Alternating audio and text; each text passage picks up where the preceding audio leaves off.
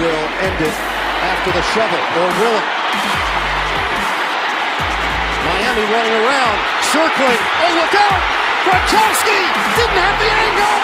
Touchdown! Oh, Kenyon Drake! A miracle!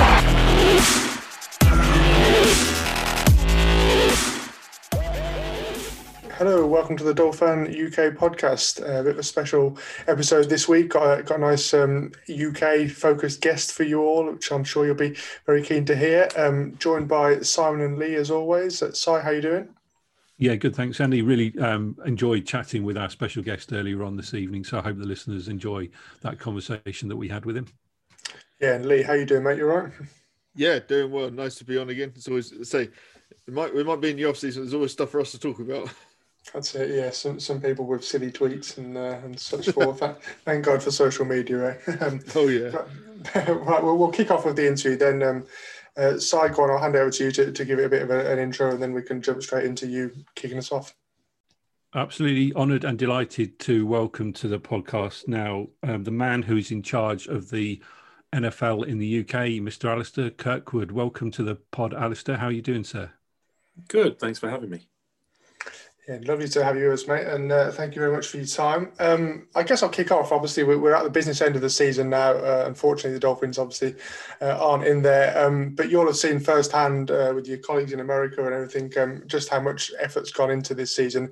Are you kind of surprised we've got as far as we have, or you know, you're always confident we get through a full season? I don't think anyone can forecast what's happening from week to week, never mind what's going to happen from month to month. All I know is that the colleagues in the US have done an unbelievable job. They've really kind of, and when I say colleagues, I mean it's as broad as possible. You know, teams, front office, coaches, players, everybody, as well as the folks in the league, navigated through some crazy, unparalleled times, it's been great to have football on Sundays in particular, kind of as an escape, and for us to have got through to this stage, I think it's a great achievement by everyone involved. Obviously, we had the disappointment of the international series games for 2020 being cancelled, which was the right decision, of course, and ultimately the safety of everyone was at the forefront of that decision there. So where are you, bearing in mind we're still in the middle of the pandemic, where are you with planning for the 2021 games now? What has, obviously that surely must have had some sort of impact in terms of your planning, but where are you now with that? Yeah, we're a bit later than we'd normally be in a non-pandemic year, if any of us can remember what that was like. Normally, you'd be in a situation where by the time you're playing games, you pretty much know what you're doing the following year. You don't know necessarily game weeks or kickoff times or things like that, but you've pretty much identified the home teams and the away teams, and you start the planning pretty much at the same time as you're executing those games. I think this time round, back in September, October, we had to respect the fact that the teams needed to get through this current season, and I don't think anyone should actually expect teams to do anything beyond kind of short-term planning and just managing through things on a day-by-day basis. So we've started to do the work. We've started to have conversations, and it will speed up in the off season.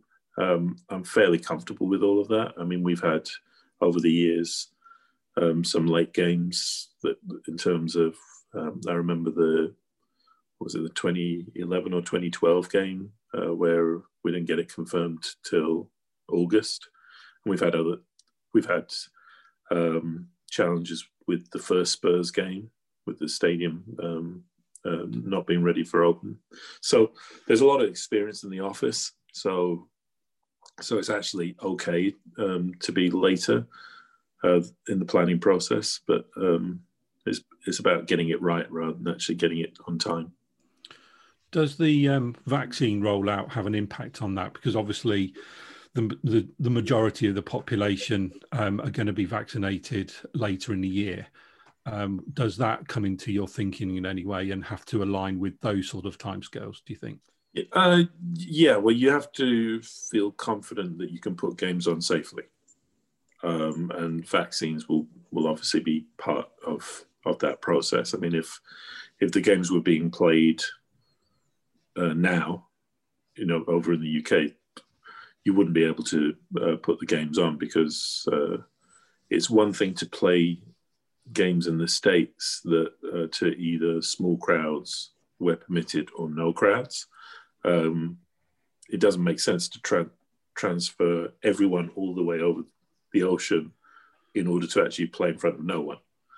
So you'll want to play in front of full stadium. I think that's kind of obvious. I think the good news is that there's a lot more reasons to be hopeful that by, say, September, October, we're in a good place than maybe 3 months ago, where you kind of keeping your fingers crossed about a vaccine, and now we've got 3 or 4 approved. So I think we're in a much better place and have good reasons to feel confident.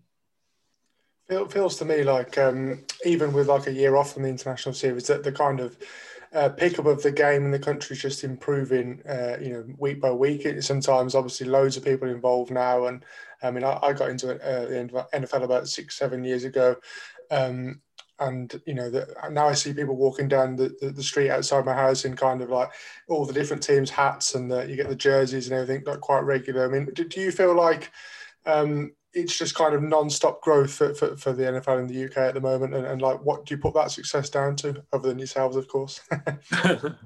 I think I like to believe actually that the business side is similar to on the field, which is momentum is the thing that you want the most. When we first started doing this, really charts back to like late 2002. Was the very first attempt to actually start building anything in the UK, and we set up NFLUK.com in 2003, started throwing Super Bowl parties, and then started to get onto free-to-air television as well and get more games on Game Pass, which I think launched in like 2006, 2007.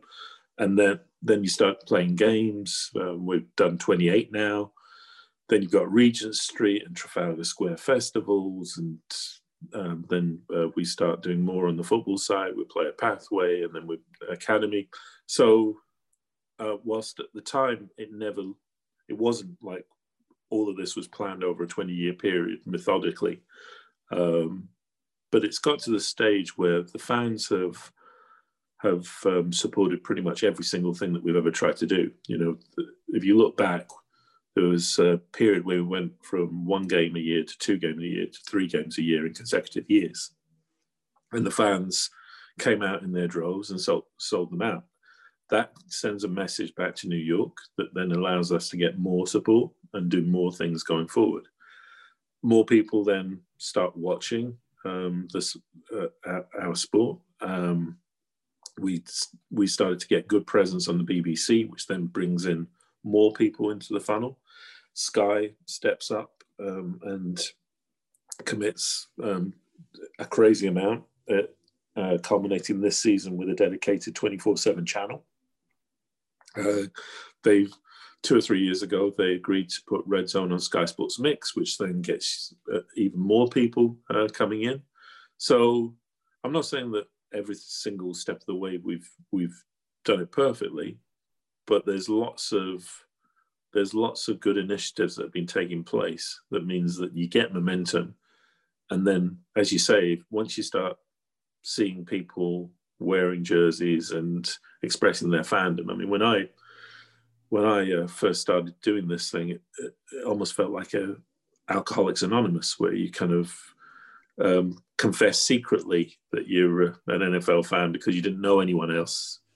And social media and digital websites, etc., have broken a lot of those things down as well.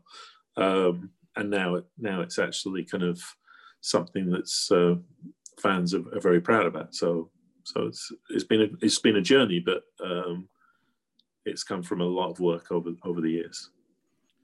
Continuing that journey into 2021, obviously we know that last year both the Dolphins and the Falcons had committed to home games in the international series. Is that commitment being carried forward into the future, i.e. 2021, or are you pretty much now drawing a line under 2020 and having to start the process almost from scratch again?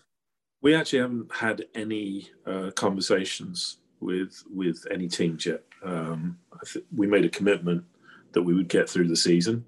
That was before we knew exactly when the season would take place. So I expect those conversations to start taking place in February. Then we'll just see where we're at. I think all of us, in our personal, professional lives, family lives, have kind of learned to not take anything for granted. So it just made sense to give the teams time off from thinking about what 2021 looks like. There's an awful lot that they've had to work through, and even things like what the size of the salary cap is going to be next year, and what does that mean for their rosters and everything. There's so much fluidity, and the teams have done a great job of adapting.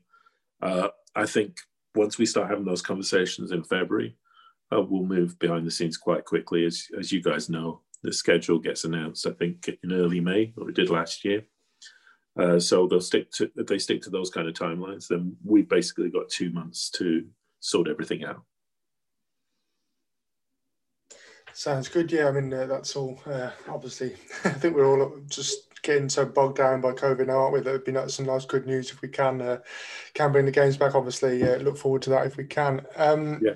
Quick, another question on, because I know we've both got friends that are Packers fans, and I know this isn't a Packers podcast, but we've got to ask the question: do you any closure, do you reckon, to getting them in the future, or I suppose a more general point on that is that how are the teams that come over here? How's that actually decided? Yes, so there's probably been 2 or 3 times over the years where I thought we had the Packers, and then we didn't.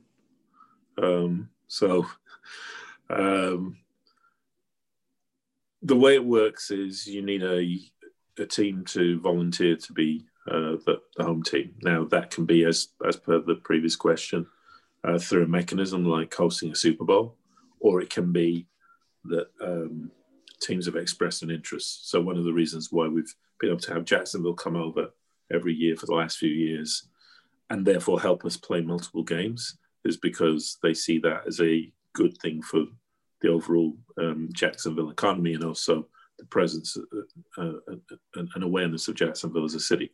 So every city is slightly different as to why they might want to agree to that. So, for example, in 2013, we had Minnesota come over. That's because they were building a new stadium and they were playing in a college stadium. So there's always different things that might happen that may motivate someone to come over now. The opponents that by the end of the season, you have the 3 divisional teams. So if it was Miami, that they're playing Buffalo Jets and Patriots.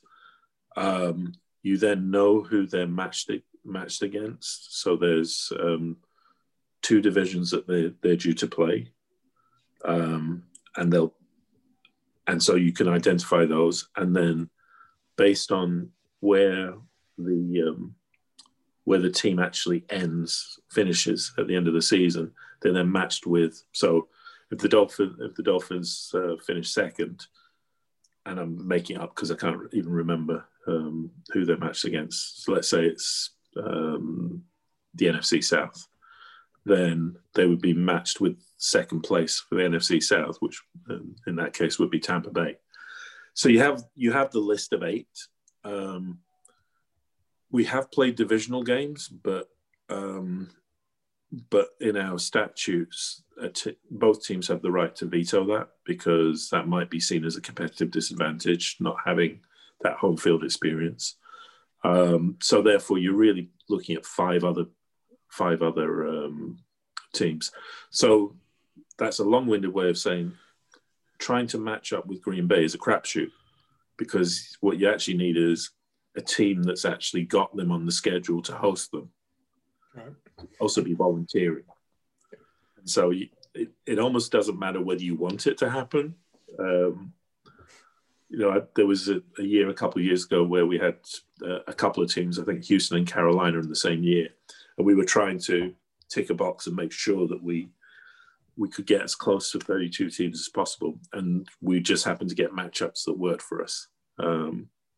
Green Bay will happen at some point, whether it's this year or another year. I think everyone would love that as both a story, and also, I know there's a lot of fans that have come to every single game, and to be able to actually say that they've seen everybody play in London would be quite an achievement. Yeah, for sure. So, I mean, this obviously this is a Dolphins-centric podcast, Alistair. So we'll be. I'll cover off a few Dolphins questions shortly, but we've got two more to ask you now. Andy's going to ask you one on the NFL Academy, but before he gets to that, I just wanted to know what your vision is of the long-term future of the international series in London. What does it look like from your perspective? For example, do you wish for a franchise, or do you see multiple games or an increase in the number of games in London before you get to that franchise stage? What's your opinions there? Yeah, I honestly, if we had these conversations at any point in time in since the games have been playing since 2007, pick a year, and I'd answered those questions, I would have got it wrong. When we played the very first game, we were told that if we did a good job, we would get another game in 4 years' time. And we ended up getting a game every year. When they told us in 2012 that they wanted to go to 2 games and then to 3 games, and then we had to figure out how we get to 4 games, and Wembley didn't have enough date availability, so we then went into Twickenham. Then we did a long-term deal with Spurs, which I didn't see coming until we were actually negotiating. So I really actually have no real sense as to how things will pan out. I'm a strong believer in momentum. So I always just feel like the more that you can do that is additive and that actually just makes sense, the bigger the sport will become. And I don't necessarily think that it needs to be more games. A franchise could be great for bringing in new fans who need to have a hook, something to identify with. But if you don't have a franchise, that doesn't mean that we can't grow and can be big. I mean, you replace a franchise with trying to grow more British players playing the game. And that can still be a hook. I think we had 4 British players playing in the playoffs this time round. Which again, if you told me that 10 years ago, I would thought, wow, I'll take that. So I think it's less about what I might forecast, because I'm a little bit like my preseason predictions. I always get it wrong. I think it's just more about keep the thing going. I mean, again, having a dedicated NFL channel, whilst just you're able to subscribe to Game Pass and also see all the Dolphins games. I mean, I go way back when success for me was when listening to Armed Forces Network radio and trying to avoid the Spanish opera singer. Singing at a critical moment of a drive, right? And so I remember that well. And go, whatever we're doing is so much better than back then. I think my wife would probably disagree, as I've got the Game Pass on my laptop, another screen for the Dolphins game, and then the Red Zone on the TV. So I'll point her in your direction. I guess part of what you were just saying was about like the development of British players. And yeah, as I said, I'd like just to ask, like, how long do you think it's going to be until you kind of get that consistent pipeline of players into the college game through the academy? And how will you classify that as a major success, in terms of time length and that sort of thing? Yeah, so we got two different initiatives going on. The Player Pathway program that we started up from this office in 2015, and that's aimed at athletes of whether they play at different sports or just are athletically have strong capabilities. And we train them up intensively. And we've got this season the starting left tackle of the Eagles that's come from that program, never played before. Efe Obada, 5.5 sacks for the Carolina Panthers. You've got Jakob Johnson, the fullback for the Patriots. And then you've got a whole load of players on the practice squads ready to take that next move up. And again, that was what seemed like a fanciful idea, and you won't believe the number of coaches in the US that thought we were crazy trying to do something like that. And we were probably a bit crazy, but the fact that you can actually find those freakish type athletes is brilliant. And then the thought was, right, could you actually be even more productive if you got to kids when they're a bit younger, when they're still maturing physically and mentally, and try to really build that out.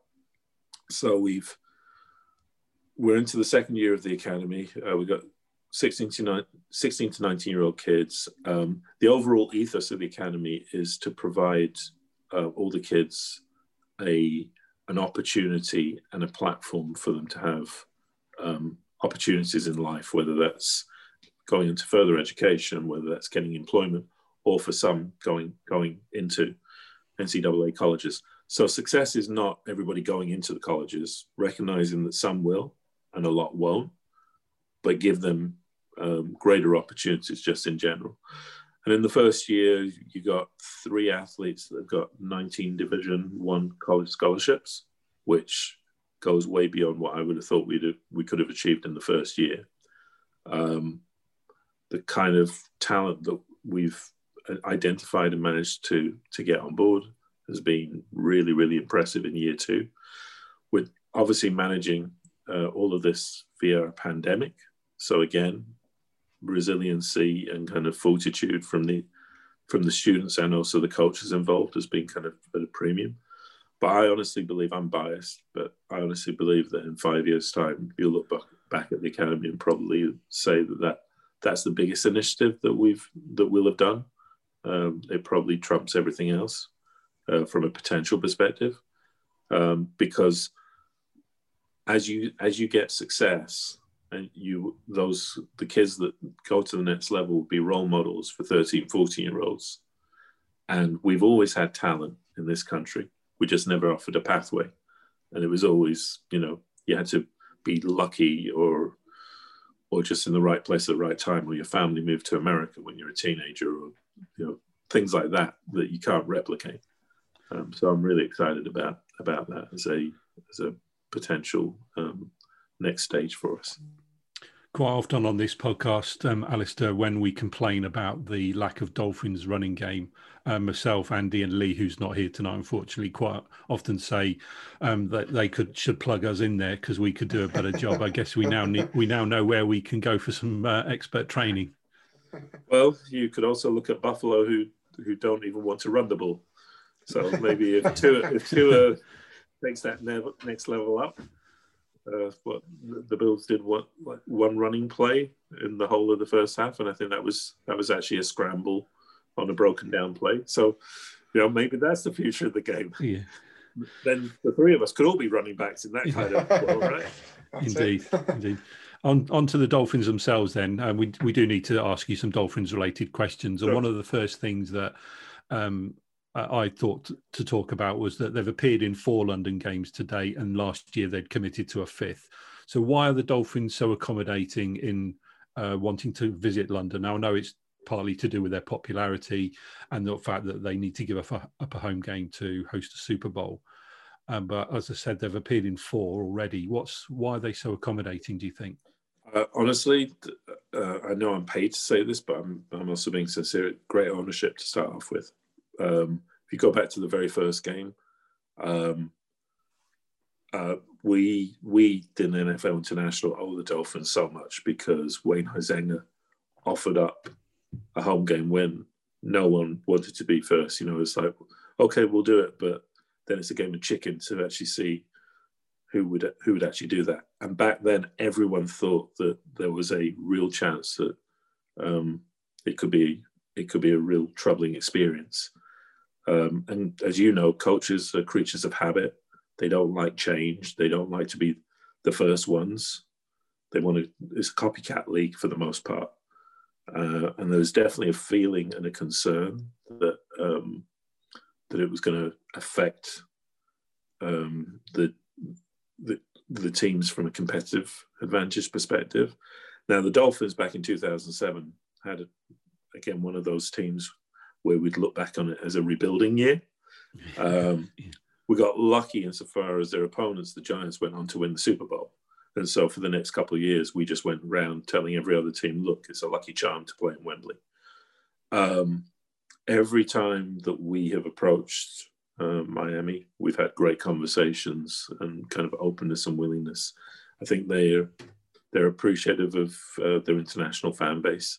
I think they recognize that they're a bigger global team than maybe their performance on the field, in the last 20 years have suggested. So I think they definitely wanted to kind of build on that.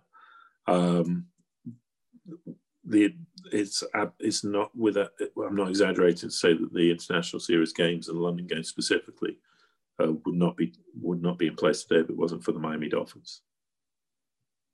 What's it like working on a sort of day-to-day basis with the Dolphins when you've selected them as the home team and you need to start putting your plans in motion? What are they like working with them on a day-to-day basis? Yeah, well, obviously over the years, personalities will have changed. And different ownership for some of those games as well, and the different front office. There's still a handful of people that were there from the very first game. Back for the very first year, we took the whole office to Miami to meet Dolphins front office. It's the only time in all the years where everyone went to the US, and that was partly because everyone was scared of it all going wrong and wanted to just over communicate. There are teams, you're not going to get me to name them, so don't even try. There are teams that are very difficult behind the scenes, in the same way as you can see as fans that there are coaches that are more innovative than others. There are coaches that are more grouchy than others. There are teams that have front offices that aren't as collaborative, or they have a division between their football and their business side. The Dolphins have always been in the plus column for all of this. They're always kind of joined at the hip. They talk in one voice. They're very proactive, and they've got a can-do attitude. And it's not the case of every team that participates.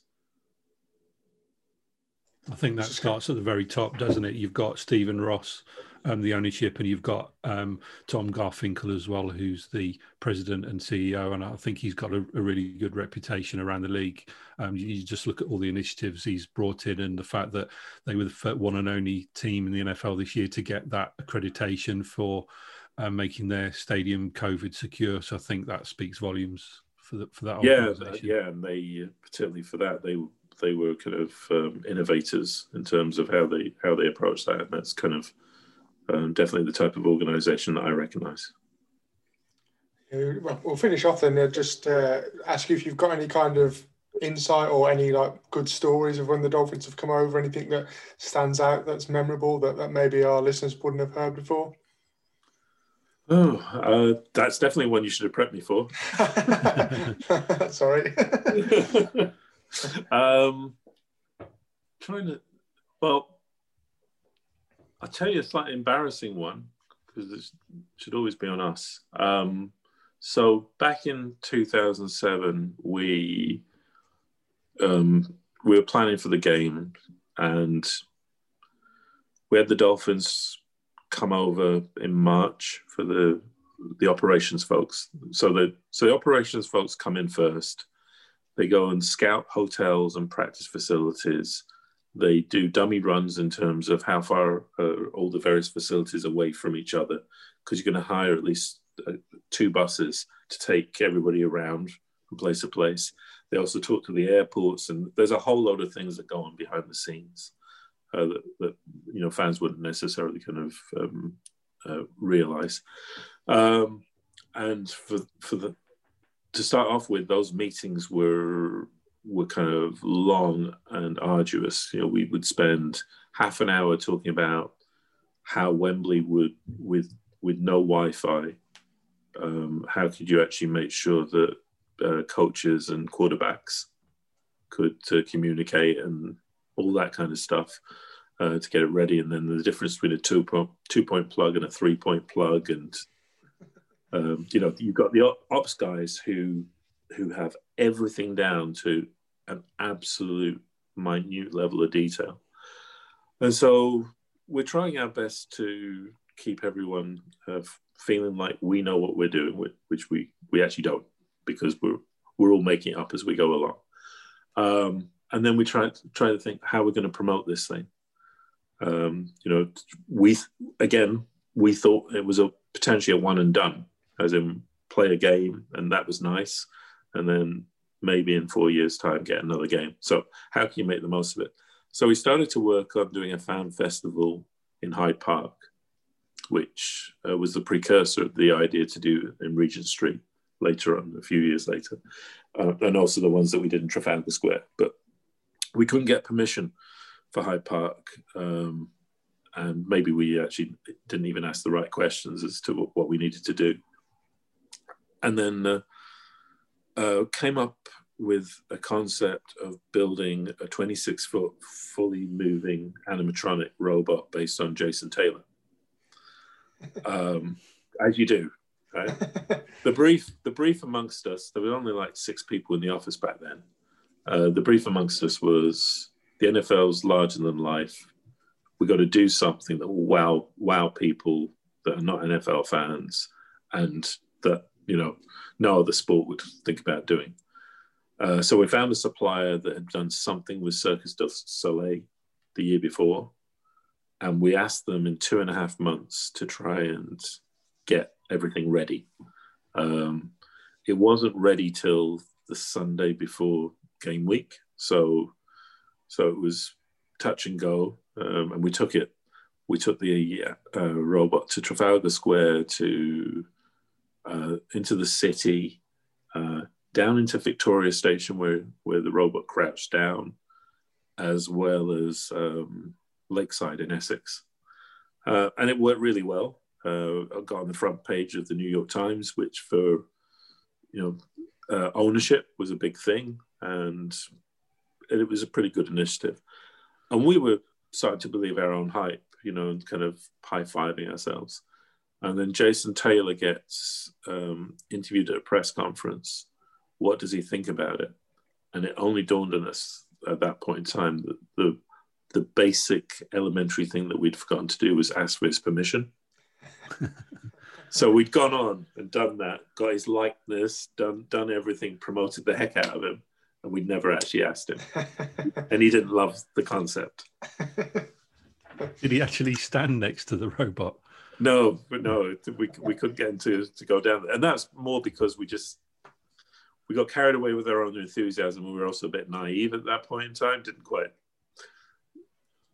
realize that we should have at least asked him. If we'd done it properly, he would have been all over it. But so embarrassing on our side, but we got away with it. And I also think that, particularly, the Dolphins were 1-7 going into that game. Were they? No, they were 0-7. Yeah, they were. They won later in the season because we were very relieved for them. But they were 0-7, so they were winless. And actually, in hindsight, having a big promotional tool that was promoting the home team that had given up so much, when you really couldn't actually promote the team based on its on-field performance, was actually a blessing. Being able to actually still get behind and say, all neutral fans try and get behind the Dolphins was important for us. Nice. Well, thank you very much, man. Yeah, sorry, I don't know if you've got any last thoughts.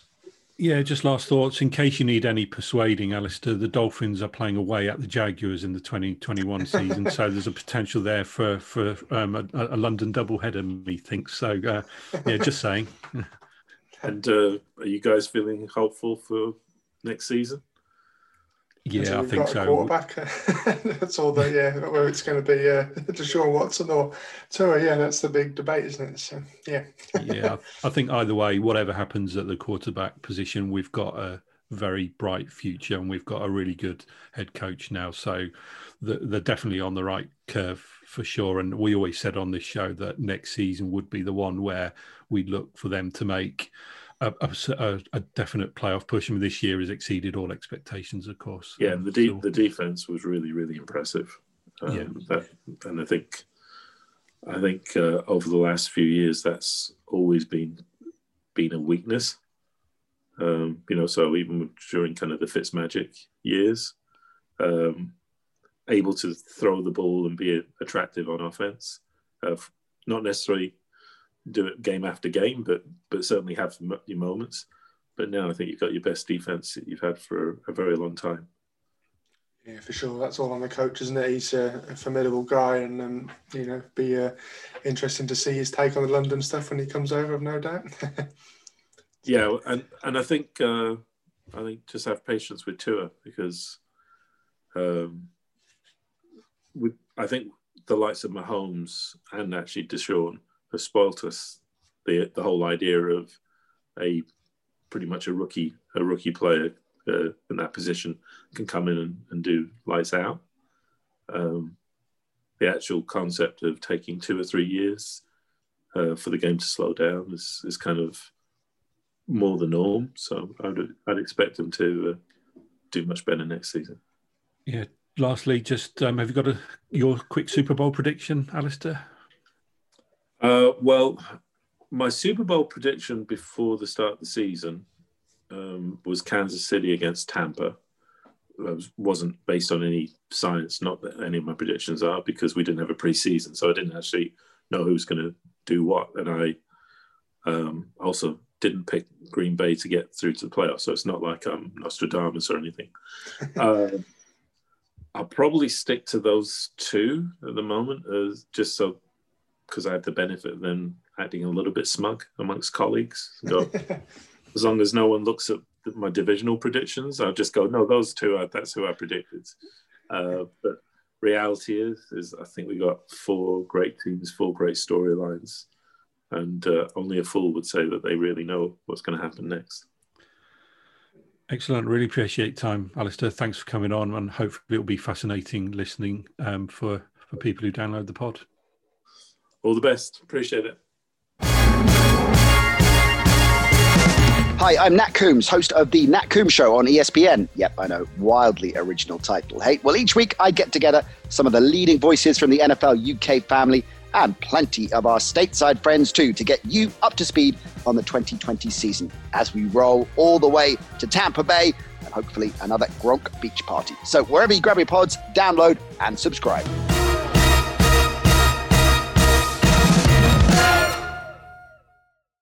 Great. Well, that was really interesting, wasn't it? Really good interview. Got a bit of insight into how the whole UK operation works, and maybe a little bit of a news line there that we might find out a bit more detail as the months progress, and hopefully we'll have international games this year. Si, any takeaways from you from the interview? I mean, it's really accommodating that he gave up his half an hour of his evening to come and chat with us because you can't have too many of these requests. We're certainly not in the national media, so I thought it was really decent of him to give us some of his time today. Yeah, for sure.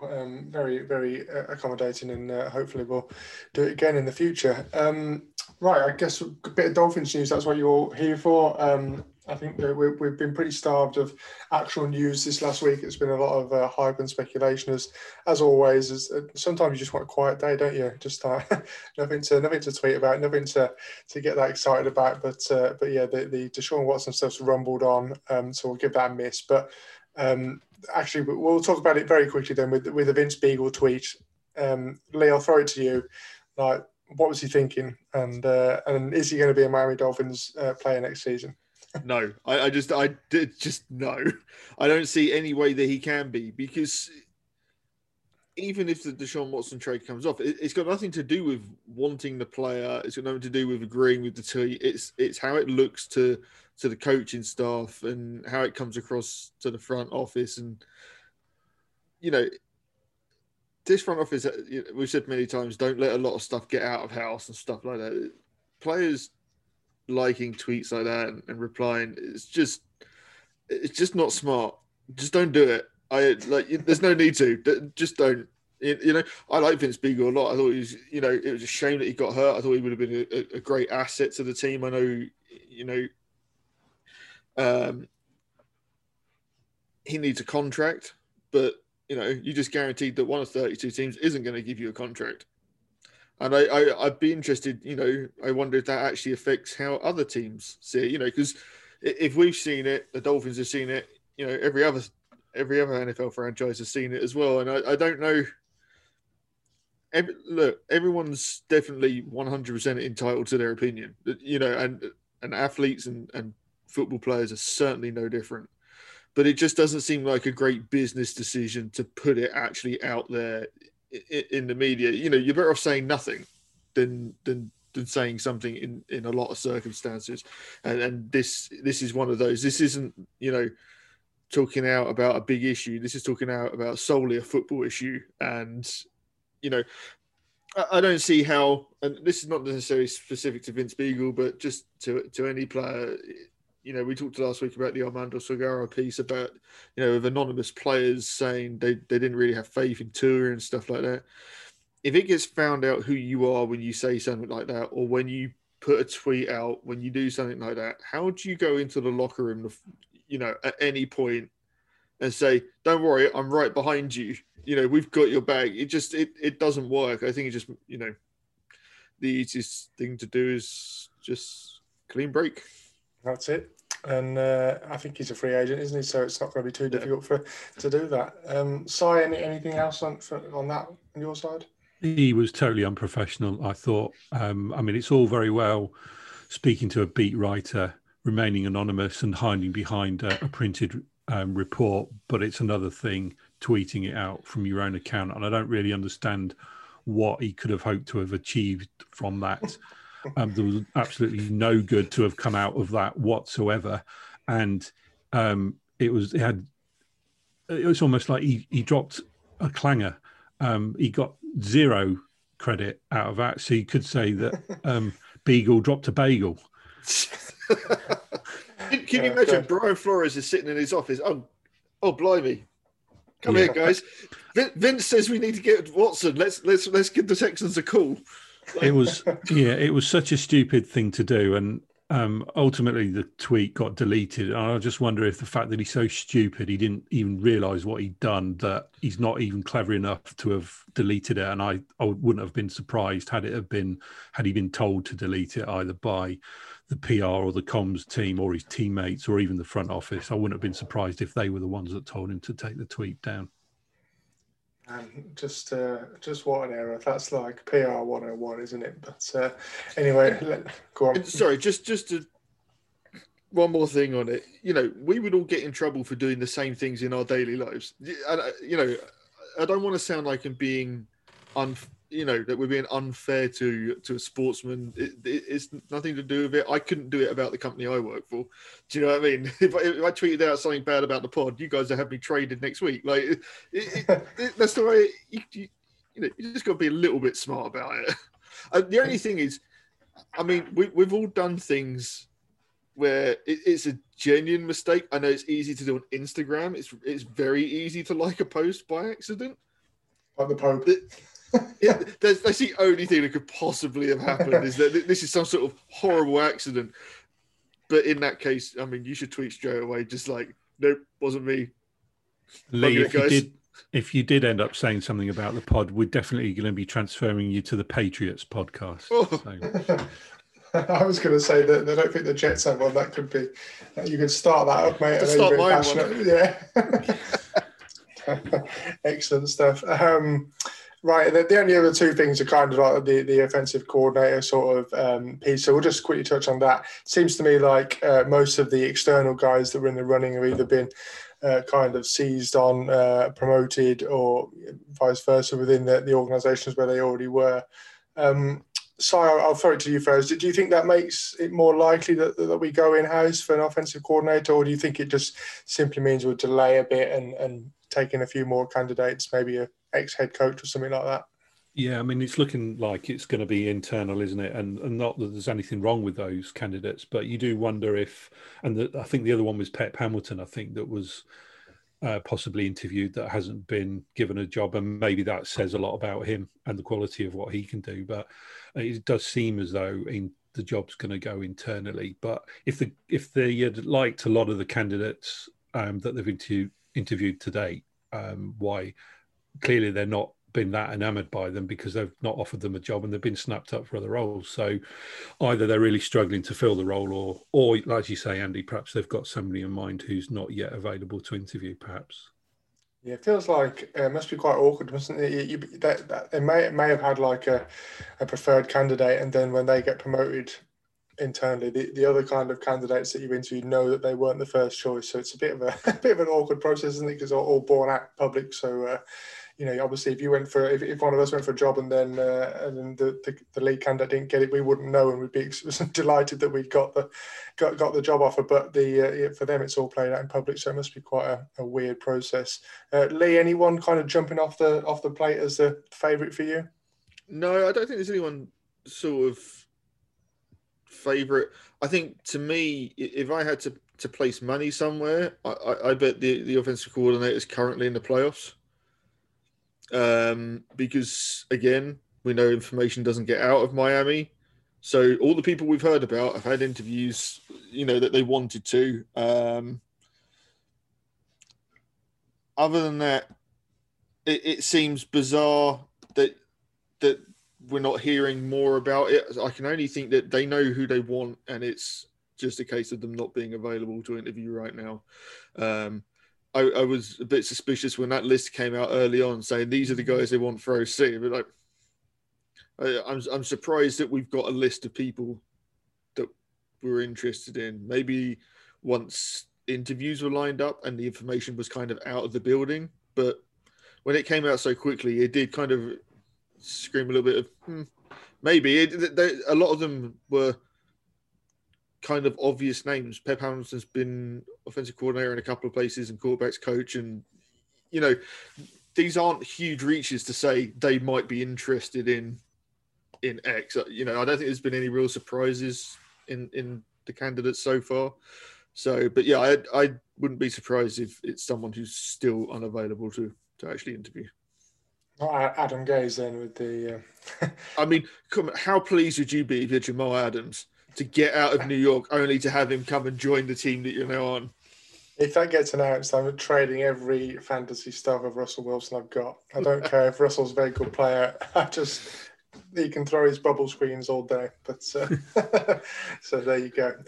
You heard it here first. Fantasy pod, fantasy advice coming soon. And the only other kind of bit of news really is the kind of new offensive line coordinator and or coach. And Lee, I was just going to throw it to you. Obviously, internal promotion.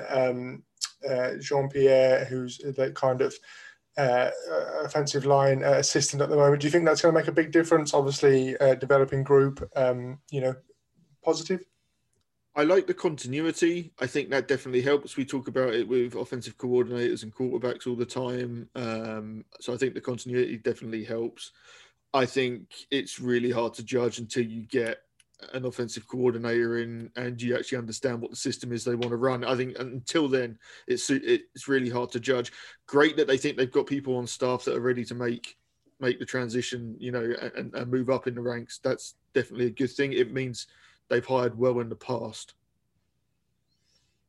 Yeah. I think for me, it's key to kind of give Austin Jackson especially that extra attention. So yeah, like you say, it's good for that consistency. I really hope that even if we draft someone like Penei Sewell at the top of the draft. I really hope that they keep him at left tackle, Jackson, and shift Sewell over to right tackle. And I think I tweeted that out earlier. That'd be fantastic bookends for our line. But yeah, Si, any thoughts from that on your side? The thought I had was the team announced they'd parted ways with Steve Marshall, and my immediate reaction was, okay, you go back to Brian Flores' press conference where he said he'd hoped all of his coaches would return, and since then we've lost 3. We lost Gailey, obviously quit, Marion Hobby left, and now this one as well. So we don't know the circumstances behind the latest one, of course, other than that they officially parted ways, but you do wonder why is another one gone? Yeah, that's it, isn't it? And I think Lee bangs a drum for every week that you can't believe a word they're saying. So it feels to be they are just experts of the dark arts, really, aren't they, Quanley? Yeah, no, I keep banging that drum until something changes. But I just want to bring it up with you guys, get your thoughts on it. Do you think we're starting to see the beginnings of some issues? And I don't want to, not trying to be negative, but if we can piece some things together right now, Brian Flores has now been through a few different coordinators, some by choice, some mutual partings of ways, but it means you didn't necessarily hit on the hire in the first place. We're now starting to see some grumblings from players in the media, that and then the Vince Beagle thing, but. Do you think this is a real change from kind of the last 2 years where it's kind of been pretty clean, especially from a player point of view, but, we still seem to be in this kind of perpetual cycle of changing coaches on the staff, and I don't know at what point it stops being tinkering and it's, you kind of need to get this right, just for consistency for everybody. So you don't have that first 4 games of the year where everyone's saying, well, it's okay because we've got a new play caller, or, and then the same with the players. We're starting to see a little bit of, hear that stuff in the media where that's not happened in the past 2 years. Is it something we should be concerned about, or? I don't think there's much to read into the positional changes in terms of coaching, because the fundamentals of coaching would remain the same. I think there's more of an issue, and we talked about it last week, around the offensive coordinator and the fact that we've had multiple changes in that role over the last few years, and that is, aside from the head coach, that is perhaps the most important role, coaching role in the organisation. So there needs to be that consistency there.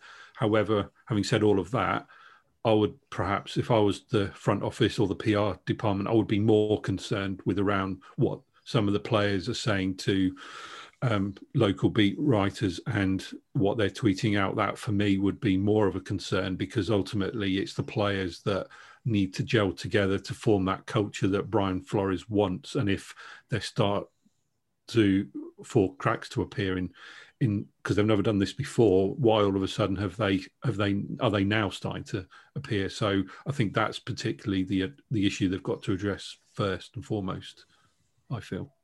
Yeah, I mean, I tend to agree on most of that. I think the difference I've got is there's always going to be these kind of players that are on the periphery of squads, and you get it like in any sport, don't you? Any team sport, there's always, if the team isn't like 16-0 in this case, or if they haven't won a major trophy in our game, in our football over here, then there's always somebody just chirping away some bad apple, and it's more exaggerated in American sport for me because of the accessibility to the media, because of the kind of social media norms. I mean, if a player has a bad game for Birmingham over here, then you don't really hear about it because no one really cares. Like it's not a massive thing, but because of the like worldwide viewership of the NFL, there's always somebody that's going to want to listen to somebody chirping away, isn't there? So I think that's, for me, is kind of why we're getting that a bit out there. And obviously they've got to sell papers and get clicks and stuff like that. So Armando's obviously taken that and gone forward. I mean, any other kind of journalistic integrity, you don't publish anything without, naming your sources or whatever.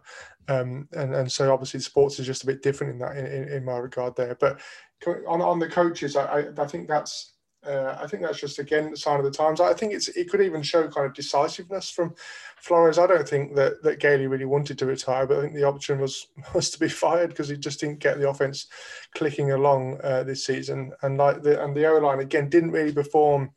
I mean, it was better, and we all know it's better, and I think that was because it's got better players on it, and we drafted well, and we had faith in the guys, and they weren't just guys off the street. But it still didn't set the world on fire. So they're probably just trying to find someone who they've got long-term faith in, really. But yeah, happy to be disagreed with.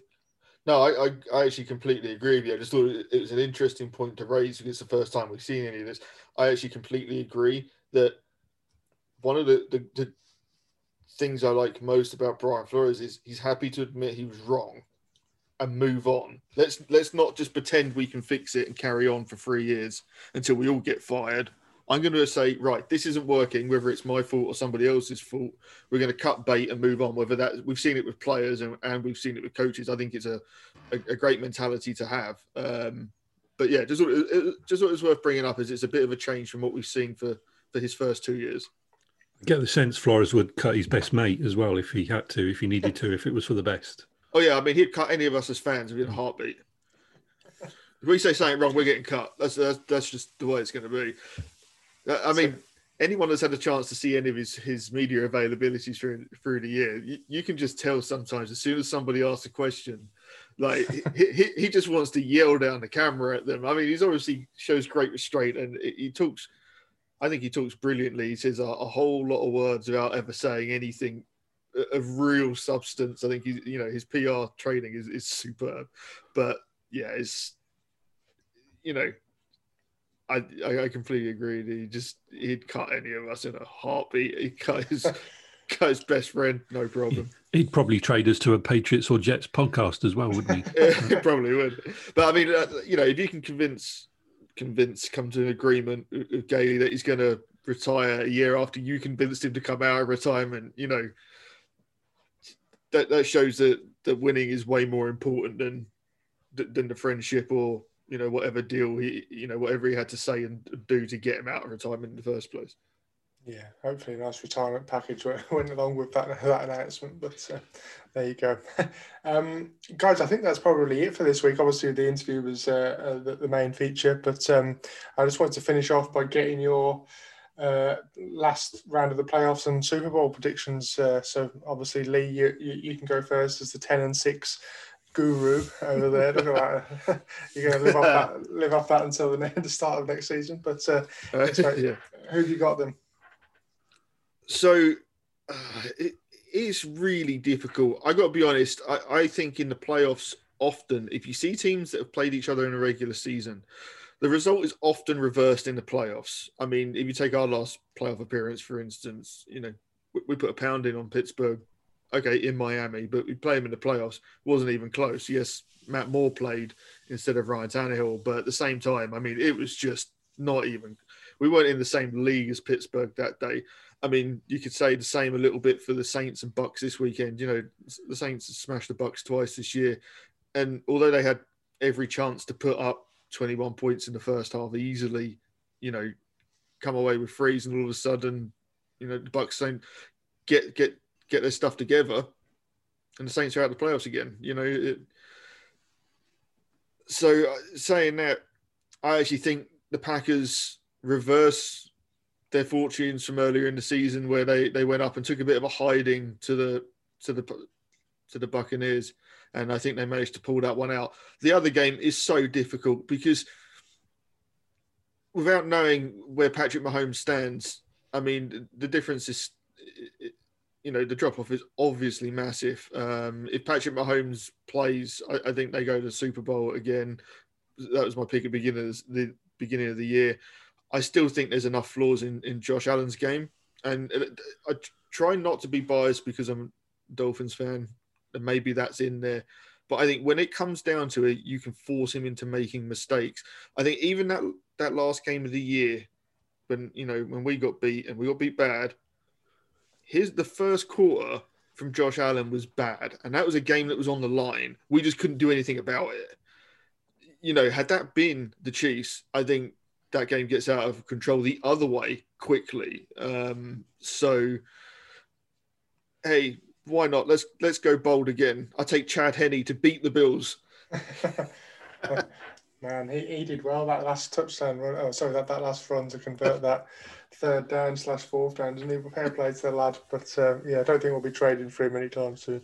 I thought the interesting thing about that was the shock in the commentators as well. Yeah. I can't believe you let Chad Henne throw the ball. Well, hang on. Chad Henne has played, but also everyone on the earth thought you were trying to get them to go offside. So it was an easy play call because you knew that's what the other team were thinking. You know, hey, worst case scenario is you still get a chance to stop Baker Mayfield. Like, it wasn't like that was the game. It was that just iced it.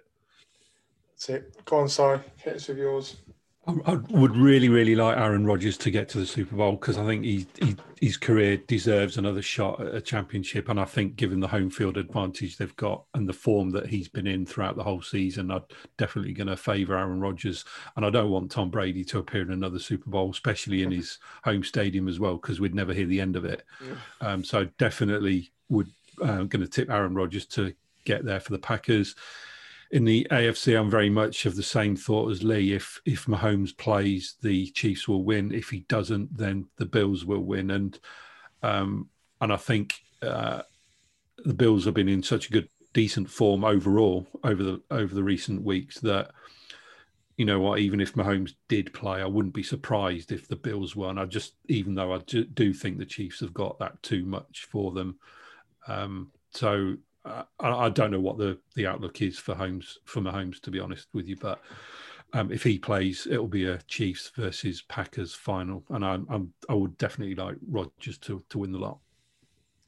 Nice. Yeah, I'm going to reverse trend and say I think that the Bucs will get to the Super Bowl, and I think the Bills will get to the Super Bowl, no matter who plays on the other side. And that is purely based on the fact that I got Tampa to win the Super Bowl at 24-1 before the season. So that'll do nicely if that comes in with 20 quid on it. But yeah, I also think that the Chiefs didn't look great at the weekend, even with Mahomes on the field. They got stopped a few times. I think the Bills' defense is much better than the Browns' defense. And I don't really like the Chiefs secondary apart from Tyrann Mathieu and the rookie of name I've forgotten at corner. So I think they're there to be picked apart, and I think Diggs can do that. I like Stephon Diggs. I think he's one of the before the season he's one of the most underrated receivers in the league.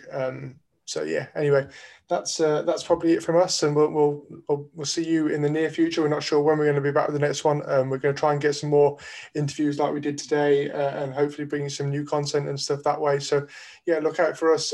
Give us a follow. We've got a competition running at the moment as well, so to win a nice Dan Marino mug. So that'd be a nice one for you. Just drop us a retweet and follow us on Twitter to win that. Si, anything from you to finish off? No, not really. Just looking forward to the games coming up, the championship games coming up, and the Super Bowl. Talking about that potentially some more. But yeah, thanks for listening, everyone, over the course of our first season. I'm sure we'll, as Andy said, we'll be bringing you some more content shortly. Yeah, definitely some free agency chat and some draft chat for sure as well. But yeah, thanks a lot for listening, guys, and catch you later.